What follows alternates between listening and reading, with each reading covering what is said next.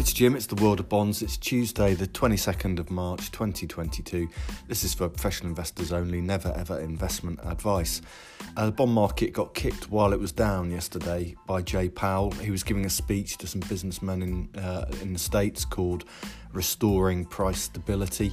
I remember this is only a week after the Fed hiked rates, and we had then a statement, press conference and Q&A and all of those sorts of things a week ago.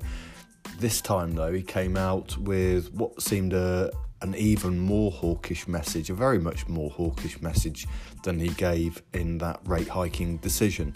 So, one quote is, if we conclude it's appropriate to move more aggressively by raising the Fed funds rate by more than 25 basis points at a meeting or meetings, we will do so. And remember, the market was already pricing in 25 basis points hikes for every meeting from the FOMC for the remainder of 2022. So, this is new news effectively, that they're willing to go more than 25 basis points and willing to do that not just at one meeting but at meetings too. In the Q&A after the speech, I think the questioner asked him whether 50 basis points was on the table for May. At the next meeting, and the answer was yes, it is on the table. We wouldn't rule that out effectively. So that led to a huge sell-off in bond markets yesterday. At one stage, the 2-year US Treasury bond yield didn't just go through 2%, so we're now above 2%. It went to 2.17 or something like that at its high. We're now at about 2.16% for the 2-year US Treasury bond yield. 10 years are at 2.32. And that obviously means that we've had a further flattening of the yield curve. So 2s, 10s, difference between those two yields is now at 16 basis points, so down again. And remember, a inversion there would normally signal a recession, although as always at this stage, as we get near to that number, people are giving reasons why there might not be a recession this time, but of course historically 100% of the time it has indicated that. And I think there are some factors out there, mainly around the oil price and slowdown in global growth, that could make you think that it's quite difficult to argue that there wouldn't be a recession. Nevertheless, that's where we are. It's led to the worst quarter for US Treasury bond yields perhaps ever.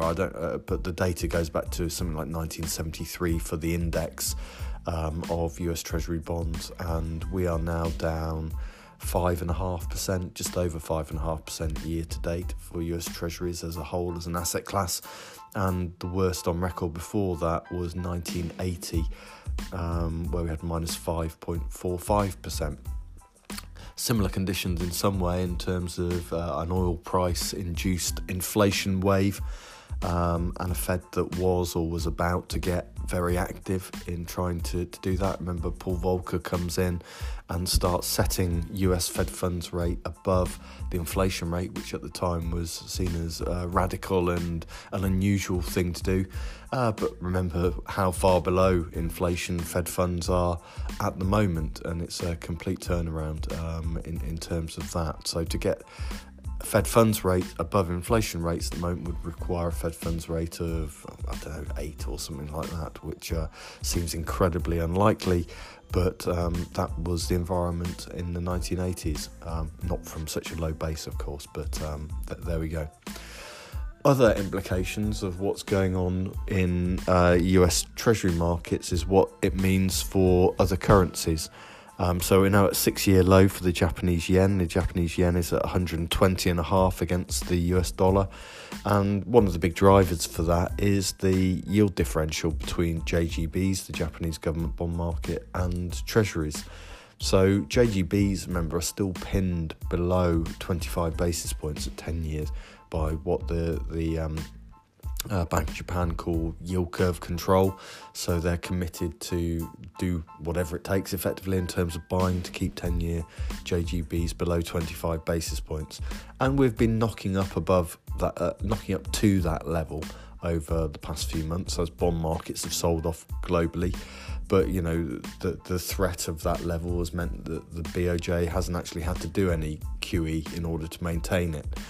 At the same time, of course, we've seen a huge rise in US Treasury bond yields. So we started the year 1.5%. We're now heading up towards 2.5%, or 2.32 as we are today. So that's a yield advantage move of,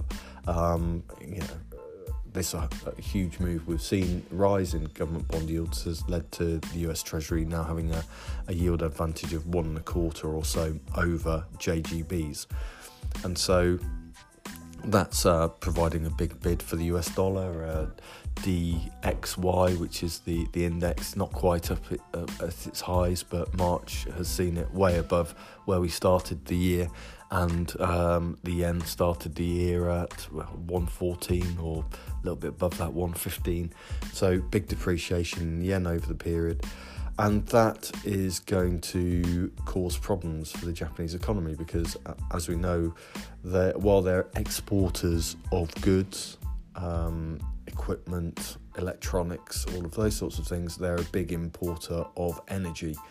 They don't have oil of their own. They've closed down nuclear power stations, a bit like Germany did in the wake of Fukushima disaster. And so the impact to consumers will be feeding through the energy channel, effectively, like it is everywhere in the world, and to a lesser extent through imported food. But Kuroda, the BOJ head, has talked about this sell-off in the yen being beneficial overall, but I think that people are not necessarily, beneficial because it is helping exporters, cars, electronics, etc. But I think that people are a little bit sceptical now and talking more about the impacts on consumers of the higher imported inflation. Remember in 2015, Kuroda talked about 125 against the US dollar being something that would be noteworthy to the Bank of Japan and something worth defending, perhaps through intervention or rate hikes or something else. But I think some sort of policy response is increasingly on the table for Japan, given the depreciation in the yen. 125 was called the Kuroda line back in 2015, and so it remains to be seen whether that's defended again this time round. Finally, for today, tomorrow, Rishi Sunak gives his spring statement, which is likely to be some sort of a budget, effectively. Remember, the budget used to be in spring. It kind of flip-flops between spring and autumn nowadays. But autumn is where it officially is. Spring is where we are likely to see some action in order to help alleviate the inflation problem for especially lower income households and some businesses. So he is in a position that he's got some cash to spend because the UK budget deficit is likely to be coming in 25 billion, 26 billion below what they forecast a year ago. So things are better, more rosy in terms of economic growth than perhaps people had expected, and that's leading to higher tax revenues. So budget deficits are below what was expected. So this year, 21-22, the full financial year budget deficit is likely to be something like 150 billion. That compares to 320 billion in the COVID years of 2021, saying that as if COVID's gone away, and yet we know that more people are in hospital in Scotland with COVID than at any time, as of yesterday's data, and it seems to be everyone has COVID at the moment, but certainly it's less, overall less damaging in deaths and hospitalisations. During the 2021 period, which I characterise as COVID years, obviously we're spending lots and lots of money on furloughs and grants and reliefs and spending money on equipment as well. And so 320 billion. So we're less than half what we were then and heading back towards normal territory.